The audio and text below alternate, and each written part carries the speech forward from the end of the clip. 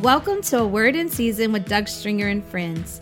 Our guest is the lead translator of the Passion Translation, Dr. Brian Simmons.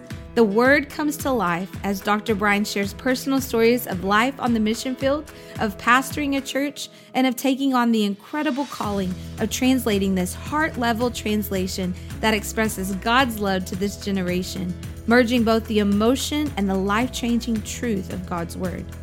After the episode, visit awordinseasonpodcast.org and find resources Doug and the team have provided for you, including the episode notes from this message.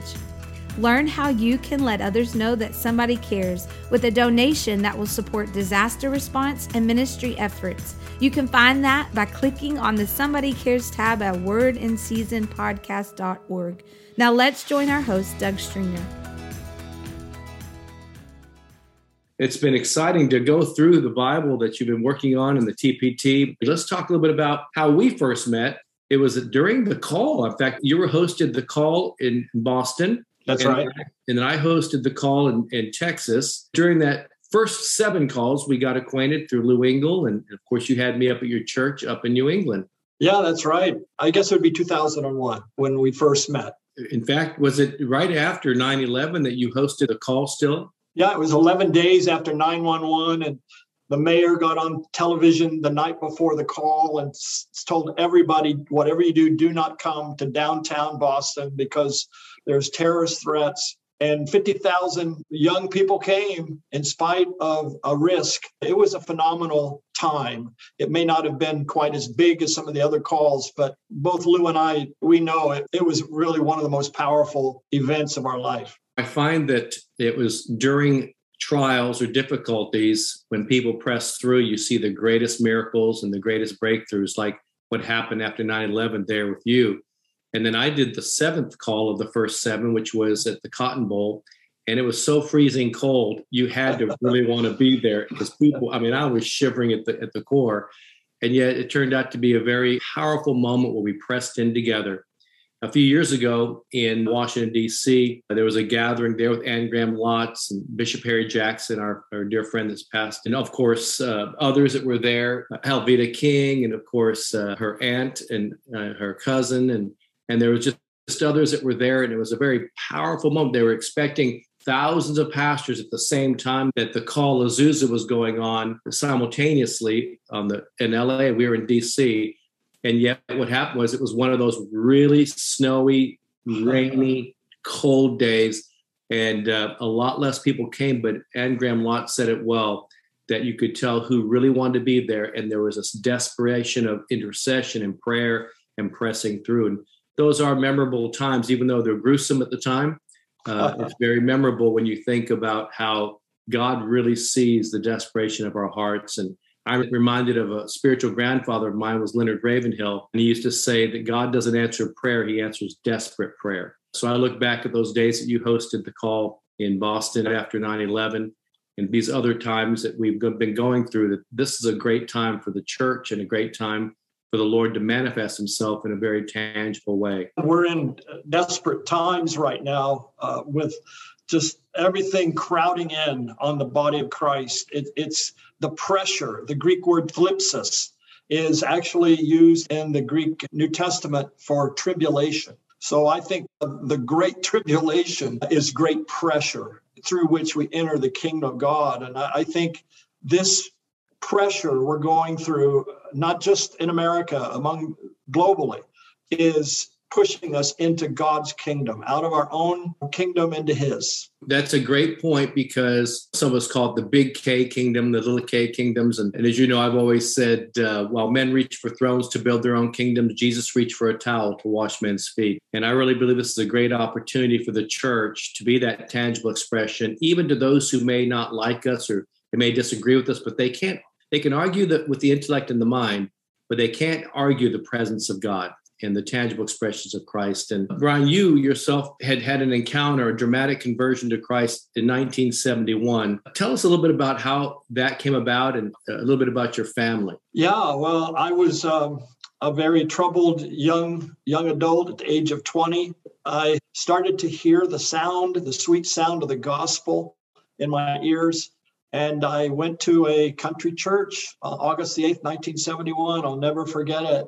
And I had a big bang encounter with a great big God who loved me in spite of all of my issues. And I fell in love with him. And that night, I ended up, after my conversion, just hours afterwards, I ended up preaching. I didn't know anything. I didn't have anything to preach, but I was just telling him what Jesus did for me, what he did in me. And I remember there was like 20 guys. Half of them got saved. A number of them were Christians, but backslidden. And they sure weren't living it. You know, they were my friendship group, but they were not living the gospel in any way. But that night, I realized, I think God has a call on me to do something more than just, I didn't even have a focus for my life at that point. It was really a conversion and a call pretty much the same day for me. That's very interesting, because I look back at some of the pockets in the 70s. And of course, mine was 40 years ago in 1981, where I had that divine encounter from God that threw me right into the ministry. I think I didn't even know what ministry was. I was similar to you, 10 years after you. It was something about the pockets back in those days where you had these young people that we were then. There was this outpouring of God in pockets where it was undeniable. And we didn't have to go through these long courses on how to get saved and all these long courses on deliverance. We were touched by God in very quick ways. And God supernaturally called each of us. And I remember being in my exercise business, and I just started telling people what I read in the Bible the night before. And I just saw God begin to do miracles. Before I even knew what gifts of the Spirit were, I was operating in words of knowledge. I thought, wow, that was interesting. And to see people get teary-eyed. And so there was something that God had done. And I'm just praying for that to happen in this generation. I'm seeing some, but to really see that authenticity, just the presence of God in pockets of young people that just get touched by God and immediately begin to let their light shine. Yeah, there's something about just that raw encounter with Jesus, that fresh, you're not refined, you haven't put on the religious garb, you just spill it out. And that's what you and I, and I'm sure many of our listeners here have done as well in their encounter. But I got to tell you that one of the best things that happened to me after my salvation was I found a group of college students that were praying for me to be converted. One of them was Candy Williams. I fell in love with her and ended up a long engagement of 3 weeks. And we got married and kind of threw a wedding together at the last minute. And I don't know, 300 or 400 people showed up, and we had our wedding cake. We put "Go into all the world and preach the gospel to every creature." So everyone at our wedding ate the Great Commission. And we were just like, we're going to go to the jungle. We're going to go where nobody knows Jesus. And that's what happened after our missionary training, about 8 years of training and going through all of that. And we ended up in the jungle of frontier of Colombia and Panama, where the drug cartel had set up base. And we lived there for 8 years in the tribe and saw miracles, saw, in spite of us, supernatural conversion of our village. And it wrecked us for life. You literally, when you had your encounter, God immediately put you into this place of calling. And I don't want to even say ministry. It was calling, because God calls us unto himself. And then he says, get up from this place. And he equips us and anoints us, appoints us to go. And you found that place to go, and you've been going ever since. So after you came off the mission field, what brought you to New England? The voice of the Lord spoke to me early one morning and brought us back to North America and led us to Connecticut, not far from Yale University. And we got involved in a wonderful church plant there called Gateway. We saw it prosper and flourish. And again, and if we'll just hide in him, he is really good at what he does. And Jesus really did a wonderful work there, sparking. We had renewal meetings, during the early 90s and throughout the 90s, and then did the call. But I wondered, to go from the jungle tribe to ministering to Yale students, how in the world is this going to work? Again, God, he what is it? He chooses the unqualified that will trust in him and lean on him. And that's kind of the story of my life. I feel unqualified to do everything I've ever done. people ask me, do you feel qualified to translate the New Testament? I said, brother, who in the world is? I'm only doing it for one reason. It's because I was told to do it. So it's obedience. And I get a lot of encouragement from people, thousands and thousands of people. I love the emails. I love all of that. But in my heart, all I want is to hear the Lord say, you did it. I'm working on the minor prophets. I just finished Jonah, and I'll be moving into the last 6. We call them minor prophets. Our Jewish friends call it the 12.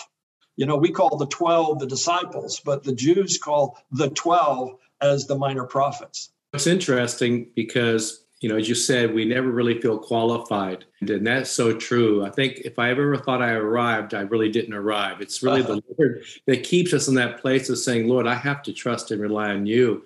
When I think about, though, you had mentioned a couple of things. One is just the raw presence of God in our lives, that encounter with God. And that's something about the authenticity. People think, well, I have to look like someone to reach them. No, you have to experience them. No, we don't. This generation, like our generation was, when we were young, just want authenticity. Give it to me real. Don't give me the superficial. Don't give me the shallow. Don't give me just high gloss, which is great to use. But I want the authenticity. When the lights go down, I want that sense of God's authentic presence. And I think from the jungles of South America and going to New England, I think what those university students saw in you and your congregation, because I had been there and visited and had the pleasure of ministering there, and walking the campus with y'all. I just sense it in that place that many have called the graveyard for preachers in New England, which at one time had great revival. And we've been praying for that God would raise up a youth ministry and a youth generation would go to the nations from New England again. And yet I think what they saw in you and your wife and the ministry was that you had a story to tell that was beyond just theory. There was authenticity. And there was stories of real life situations in South America that I think those university students can engage in beyond all the intellectual things that they learn every day. I hope that's the case. I think that's true, Doug. And it's just amazing. Our daughter was bitten by a bushmaster snake, nearly died. We lost everything virtually in a flooding situation with an overturned canoe. And I had witch doctors and shamans that were throwing stuff at me like you wouldn't believe. Yet the Lord stood with us, and our God is mighty. He is El Gibor. He's the mighty champion God. And I call him my hero God. King God is who he is. You proclaim that message, and hearts will respond if it's done in love. So that's a great confirmation, because this coming next few days, I'm actually doing multiple churches are having a men's retreat down in Port Lavaca, Texas. And guess what my theme is? El Gabor, the God of the champions. Come on. Well, there's a good plug for your event. There you go. And I say that because, although he is the God of the champion, he is the mighty one of Israel, but we are the Gabors. We are the ones that he is the God of. And so we can be those champions for Christ as well. We're not geezers, we're Gibors. That's right. Well, I used to jokingly say back in the early days of my youth, I'd say, hey, come on, be a Gibor. And I didn't realize I was saying it wrong. It's Gibor. Gibor, yeah. As you transition there at Gateway, and of course, incredible ministry plant there, you've actually seen a younger generation come up. You always had a heart for the next generation, which is really blesses me, because it's not something you just put on for the moment, but it's still in you, and to equip the next generation. So you've seen pockets of next geners go to the nations from New England. So there is a heart fulfillment of raising up a church that would be renewed and go and restore or even redig the wells of revival. Tell us a little bit about some of the things you've seen happen from New England that are going to the nations. Well, yeah, and I want to say amen to what you shared, and adding to that, it's not how many people came. We had a large church, especially for that region, but it was how many we sent out. I think that's the real measure of fruitfulness of a ministry, is how many you release and equip and empower, not how many you can gather. We saw during the 90s, we had Holy Spirit gatherings that, Doug, to this day, I've not been in any meetings like that. And I was up at Toronto. I've been to Pensacola. I've been into every revival hotspot that has happened in the last few decades. But we had meetings where people were falling out of their car in their parking lot, and neighbors calling 911 saying, we got a toxic spill here. There's a chemical spill going on or something, because people are on the ground in the parking lot over at that church. We'd had the fire alarm go off with no fire. We had so many signs that made you wonder. And I think that's a precursor of what's coming. This revival is going to be raw and powerful.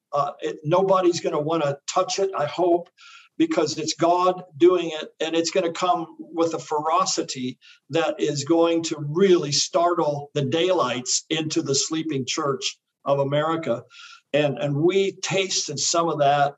I'll never forget one time. Okay, our church was growing, and we had an atrium, and there was probably 20 bodies on the floor in the atrium. They couldn't even get into the sanctuary. The power of heaven was upon them. And I remember thinking, well, I wonder how this is going to look for visitors. And just as I thought that, this beautiful couple, young couple that every pastor would love to have in their church, dressed nice, two darling children. They look like they all came out of a magazine. They come walking up to the door and look through the door and see all these bodies on the floor, and they just turn around and walk back to their car. There's a price for revival. There's really a price for welcoming the Holy Spirit, as we all know. May we be continually willing to say yes to God, to have that yes written over our spirit. If it comes through people we're not used to, we may not even like them. But if revival glory comes, will we be those that will welcome and just say, come, Holy Spirit, this is your life, your ministry, your calling. We give it all to you. May that, be written on our hearts. And we tasted that. And I'm so grateful. To this day, wherever we go, we have people that experience that at our church, that show up at our meetings. It's amazing. They'll drive for hours when they hear that we're in town, because they remember some of those explosive expressions of God's glory that happened. It takes that to birth a church, I think, in New England. God obviously blessed your congregation, because considering New England, it was a very large church and a huge expansive influence. And I remember when I was ministering there, and when you invited me up, that there were people from city council, from people in the region you had every level, multi-ethnic, multi-generational, and various times of economic backgrounds that were all there together. And I thought, to me, that showed me a sign of Micah 4, that they would put aside their weapons of warfare for harvesting tools together, and the outcasts, the lame, and the sick would become a strong nation. And that was really my impression I got when I was there with y'all. Now, in 2002, I think, after the call in New York, in Flushing, in New York, Marlene Yo and I had connected and had me come up, and there was an old school, Bradford College, that originally started out as a women's Christian college back in the day. In fact, that region is where Adoniram Judson actually went from. I don't know, some of the history books say it was Salem, but they actually started there in Bradford, in Haverhill, Massachusetts area. There was a lot of history in that region. So Bradford College then ended up becoming a secular liberal arts school later. And like so many Christian schools, it begins to digress into secularism. And then even to the point there's no semblance of Christ left anymore, even though it was a Christian school. And from that place, though, it became a secular college. And then they were going to turn it into real estate, turn it into townhomes. And I remember Marlene had mentioned that. And so you and I and a group of others and intercessors went to Haverhill, Massachusetts, Bradford College. I said, wait a minute, let's walk this property, walk the buildings and say, God, it may be being planned to be sold for real estate, but let's pray that God would redig the wells of revival from this place that has a history of revival and that region. And unbeknownst to us, of course, in our minds, we're thinking, well, Lord, let Marlene or let one of us get this place and turn it into a place where young people would go to the nations from this place, a youth missions movement. Well, it didn't happen that way, but it didn't become real estate. And thank God for Hobby Lobby. And that time was at Zion Bible College, I think, and now it's called North Point College. It is now a Christian college again, sending young people to the nations. Oh, awesome. So the intercession and prayer, I think, paid off, didn't it? Oh, it did. I remember vividly, and I was hoping maybe it would be somebody cares base, for New England, that we could just put Doug Stringer up there and you could just release the glory. But God has his way, and that's what we want. He has his way in the whirlwind, and he has his way in the mysteries. Amen. Well, since Marlene and them are our Somebody Cares New England coordinator out of Haverhill there, they actually have a congregation they've started on the campus, and part of their history now is that history, the story of what we were a part of. And so it's really cool to see them engage in this history line. It's not just a college, but they're walking into their destiny. And so it's been great to see that storyline continue. That's wonderful. That was a tremendous time. You told somebody about your divine encounter with God that changed the trajectory of your life into missions and pastoring. With all that you were doing and the books you've written and everything else you've done, what brought you to this place of saying, I'm going to do this translation, the Passion Translation, and be involved in this? It's kind of an amazing story, and I will understate. I will understate what I'm about to tell you. But I had a wonderful encounter after letting go of our church. We handed it over to a younger team, and I said, Lord, should we stay or should we go? This is what he said to me, not audibly or anything, but I felt it in my heart. Well, if you stay, they'll wish you'll leave, and if you leave, they'll want you back. So we moved out, and I'm asking God what he has for us. And my wife has 7 dreams every night, so I expected her to really hear something clear. She's just the most amazing dreamer you'll ever meet, honestly. But she didn't hear. I did. I had an encounter, and the Lord gave me this commission to translate the New Testament. He promised me a number of things. He gave me a date that something would happen to verify that it was him giving me this commission. Like, if your wall melts and a light of glory comes walking into your room, it's kind of hard to doubt what's taking place. But I had this commission that the Lord gave me to do this project. He promised me that I would be persecuted, that there would not be a wide-scale acceptance of it until after my homegoing, and then it would become one of the most loved translations. But I'm doing this as a love gift to Jesus, as obedience to him.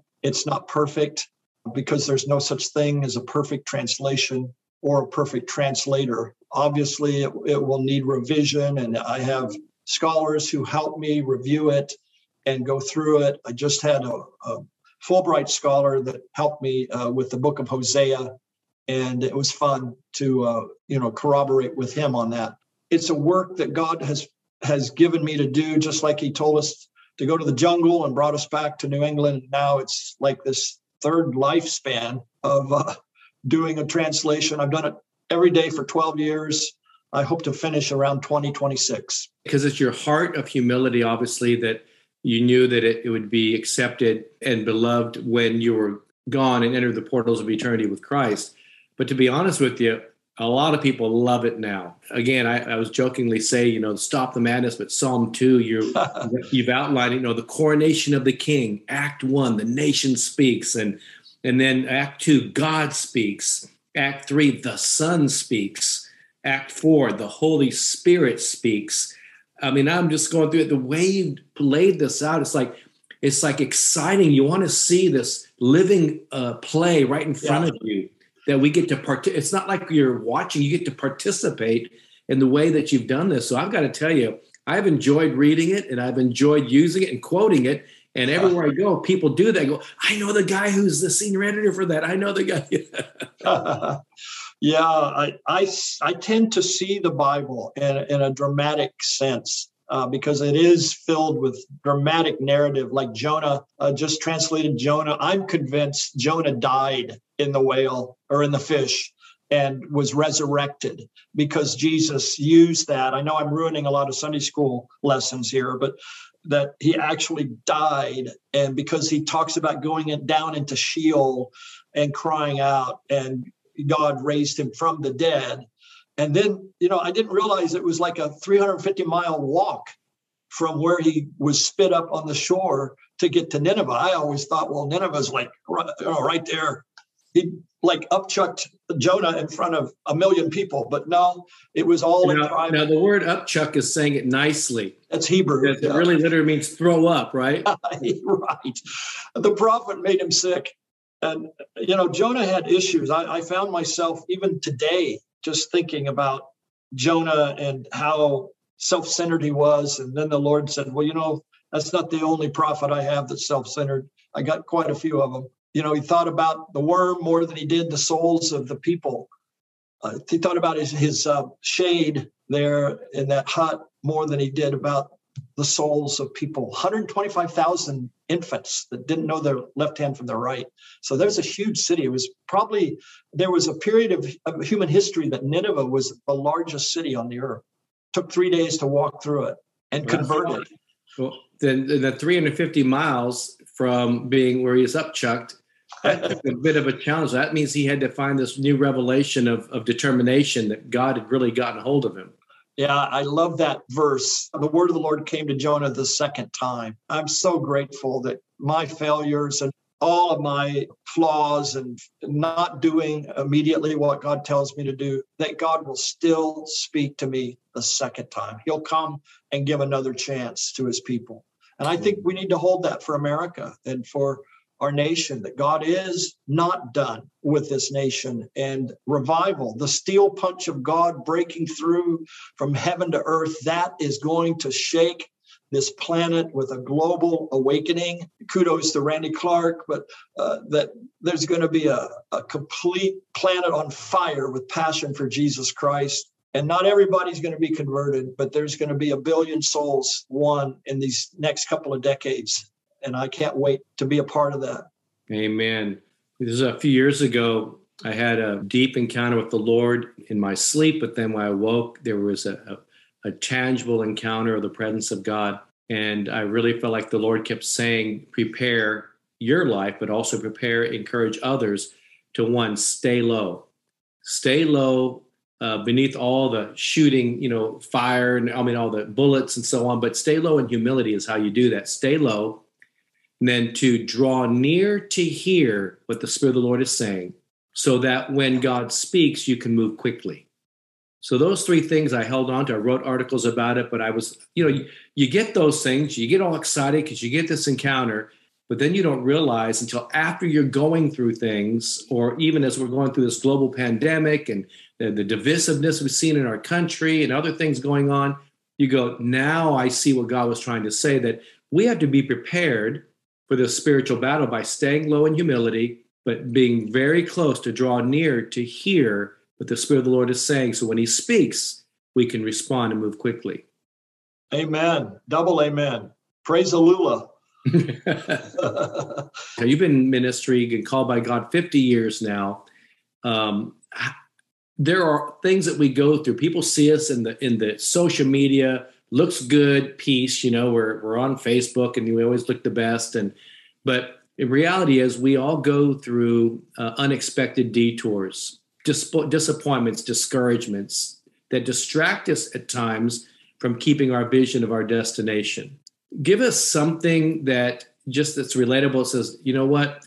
There were many times I just wanted to give up, but in particular, was there something where you met an unexpected detour that only that place of keeping your vision and sights on the Lord kept you going?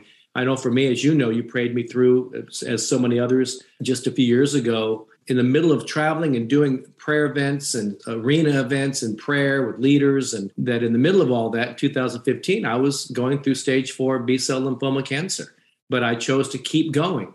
I still worked out at the gym. I kept doing what God called me to do by the grace of God. If I had a day or 100 more years, I felt like I needed to do, by the grace of God, what he's called me to do the best I could each day, even though I didn't feel like it. So we all go through those unexpected things we did not plan on, but we have to press through. So is there something that in particular you remember in your life, or maybe a couple of things that you met with unexpected detours, but you're still here and you're still moving forward? Well, piggybacking on the health issue, before we left for the mission field, I had a very bizarre issue that I kept passing out. I had a heart problem that surfaced that I didn't realize I had. I said, God, why? we want to go to the jungle. We want to see a village reach for Christ. And I got no answer. But during those 10 days in the hospital, one of my best friends came to visit me. He was an unbeliever, led him to the Lord. Name was Doug, interestingly. Doug, as soon as he came to know the Lord, I was instantly healed and got released from the hospital. The doctor said that we've never had a case like this. We, to this day, don't know what your issue was, but it, as weird as it came, so weirdly it left. And Doug went on to reach a tribe in Papua New Guinea. He was a race car driver, and he sold one of his race cars and paid our way to the mission field. All our family, shipping and our airfare, and got us a few months started there in the jungle. And he was in the back of the church counting out $100 bills. It looked like a drug deal going down. I said, Doug, you don't need to count. I'll take the envelope, and a big wad, $100. And he just like slapping them down. He wanted to make sure that it was all there. So embarrassed. It wasn't a drug deal. We ended up going to the drug area there in Colombia and Panama. But that setback was one. Our daughter being bitten by the snake. It looked like we were going to have to bury her in the jungle. And I just cried out all night, say, God, you've got to do something. You've got to bring a miracle. And the next morning, early in the morning, our jungle pilot felt God tell him to get up early and come to our village. So he landed on our grass airstrip, and we were able to get Joy out to medical attention. She couldn't walk for 30 days and nearly died. I think had 25 or 30 injections of antivenom to try to turn it around. Sorrow and heartache is part of life itself. One of the things that set me back as a pastor was an 8-year-old girl that died. She died in her mother's arms. She was out playing and came in and said, Mama, I have a headache. And she died right there of a brain aneurysm. And that shook our whole community and our church. And the mom was a Sunday school teacher and a leader. And I had to really, as a pastor, process this. And to this day, I cry at funerals when I don't even know the person. So I'm just not the guy to do a funeral. That was a difficult situation, counseling that couple, trying to explain to them that God is bigger than our grief. We've had betrayal. We've had staff members that ran off and did stuff. We've had to confront leaders with sin in their life, with adultery in their life. And it looks, we wanted it. We took that ourselves rather than publicly exposing that leader. We looked really bad. I'll just say it that way. We felt that was the way God wanted us to handle this. Yeah, I could go on and on. I think the book of Romans was I never wanted to quit the translation project, but Romans was definitely a roadblock. Paul's a genius. The Greek language is phenomenal, and Paul makes Greek spin cartwheels. And the way he brings the fullness of the gospel and righteousness by faith, and how he presented the book of Romans so powerfully. And I just said, God, you're going to have to help me. And I felt help from the sanctuary of heaven to finish the book of Romans. It probably had to have the least amount of editing of anything that we've done. So I think every roadblock is a setup for God to break through. And we know this until we hit it, until we hit that roadblock. And then our faith has to grow again in the ways of God, and know that he's bigger than that problem that's confronting us. I've studied 2 Corinthians 4, and I've found 7 reasons why we don't give up from that chapter. It's one of my favorite teachings for leaders. Another one that I do a lot is 30 lessons I wish I learned 30 years ago. That's a good one. Number 1 is overestimate the value of people. And I look back over my life and ministry, and I've undervalued at times, even the people that maybe cause you problems, to look at them with love in your eyes and realize that God has something great for that person, and to call out that greatness and to call out that blessing that's in their life. When I was in my 20s, mid 20s, when I had the encounter with the Lord, like that young Samuel, where you just began to hear everything was like, wow, God was everywhere, everything. I mean, you could just sense his presence. But I feel like in the last couple of years, now that I just turned 65, or as I tell people, 50 for the 15th time, I feel like the older Samuel now, who's called to identify the callings and destinies in a younger generation that they may not see for themselves and call it forth, so to speak. And you find that our experiences, and you mentioned this betrayal, I think that's painful, because even with all the things we're confronted with, as David said, I could have handled it if it had been an enemy, but it was a family, it was a friend, or Ahithophel, and Right. And so that's painful, because these are people you expect to be part of your whole story, but they're just a chapter. They're a portion now because they're not willing to journey with you, or we can't journey together because of different things like betrayal. And it's painful because, as you said, we have to contain those things for the sake of not exposing people or embarrassing them. But they go out and they can say all kinds of things, but you don't have that privilege to do that. So you carry it with you, and that can be very painful. Yeah, and I failed that test for the first few months. I really did. I'm being honest. My heart was so troubled, and more than one night it kept me awake and just agitated and dealing with the emotions of a spiritual son that would do that. I can now look back. I'm a little bit past 65, but I can look back as my older Samuel, and I can I love that person, and I can say that honestly. And I really want nothing but blessing and favor, and I'll do everything in my power to this day to empower them and to bless them. And I think that's where we got to get. I took communion many times and would just pray blessing over that person, and I still do. When I take communion, I want to make sure my heart is free and no revenge, no offense, no garbage in me that would hinder the precious life flow of Jesus and into me.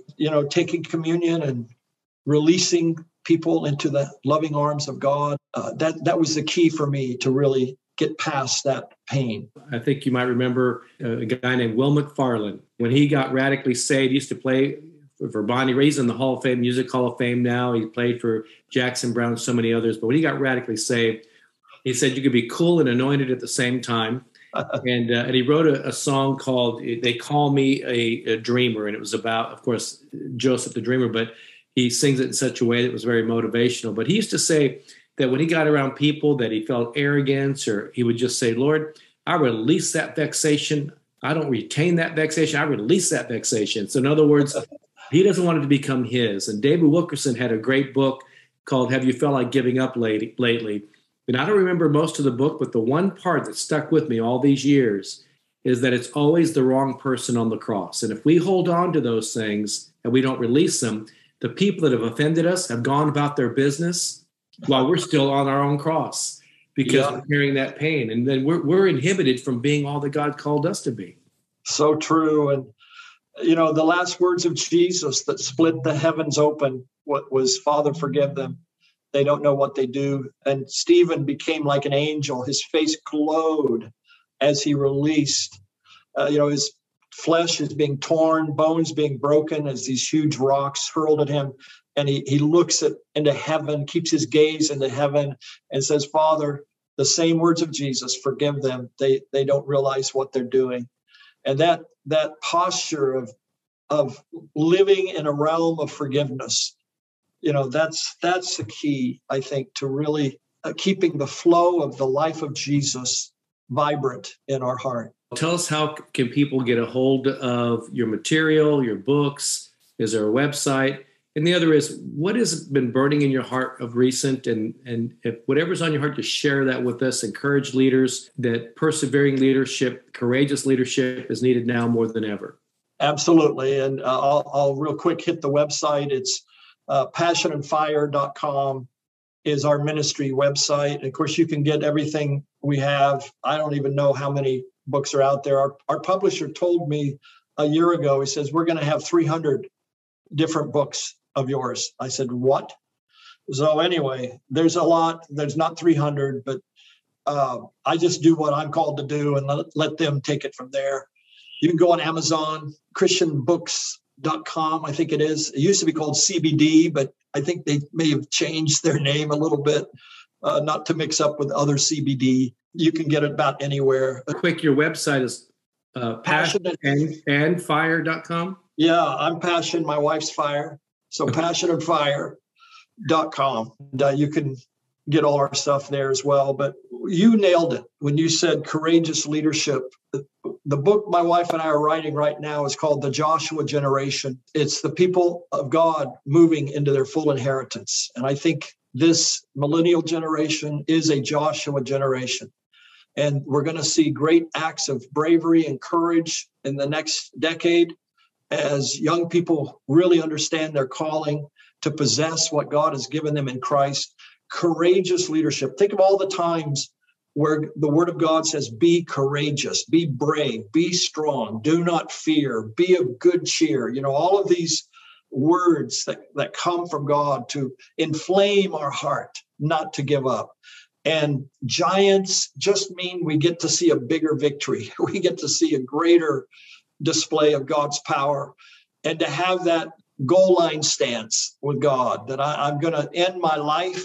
I'm going to go to the end of my life, faithful to you with courage in my heart, saying yes to you when I fall and fail and get confused. I'm going to get back up and go with you. But that courage is what will motivate a generation. There's something about bravery and courage that we need in this hour.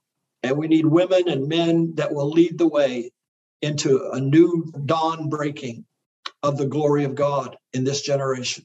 I'm reminded in your Passion Translation, Proverbs 22:29, and it says it this way in praying for leaders: if you are uniquely gifted in your work, you will rise and be promoted. You won't be held back. You'll stand before kings.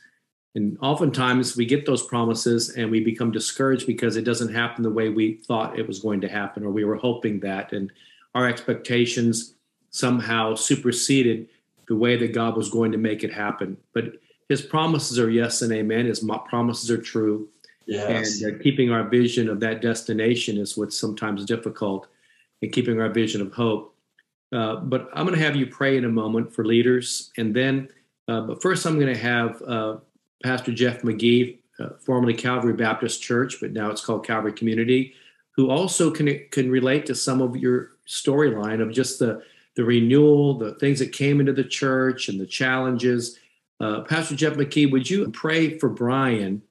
Father, we are so grateful for the conversation today and for your son, Brian, our brother, sharing his heart with us. Thank you for Doug and his leadership and helping to facilitate this conversation.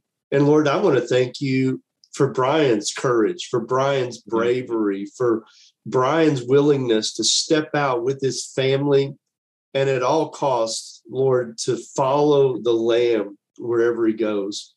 Lord, I pray that you'll continue to bless him and resource him. Father, I pray you'll continue to anoint him.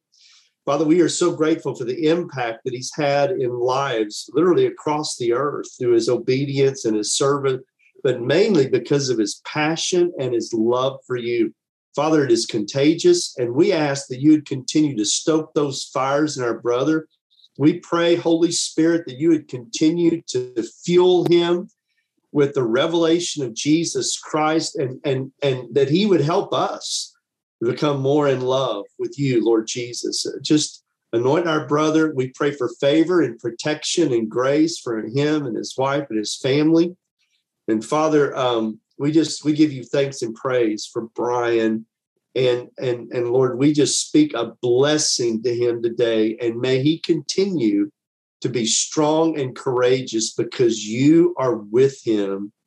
And we pray this in Jesus' name. Amen. Brian, would you honor us and to just pray for leaders and for all of us to have courageous leadership and perseverance? Yeah, well, thank you, pastors, and all of you for praying for me. I so appreciate that. Moved my heart.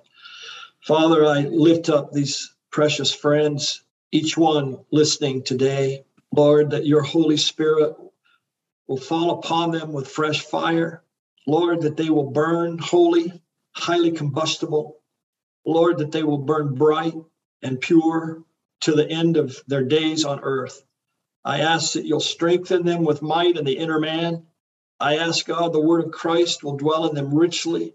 Lord, that they will find their completeness in you and in your cross, in your resurrection glory.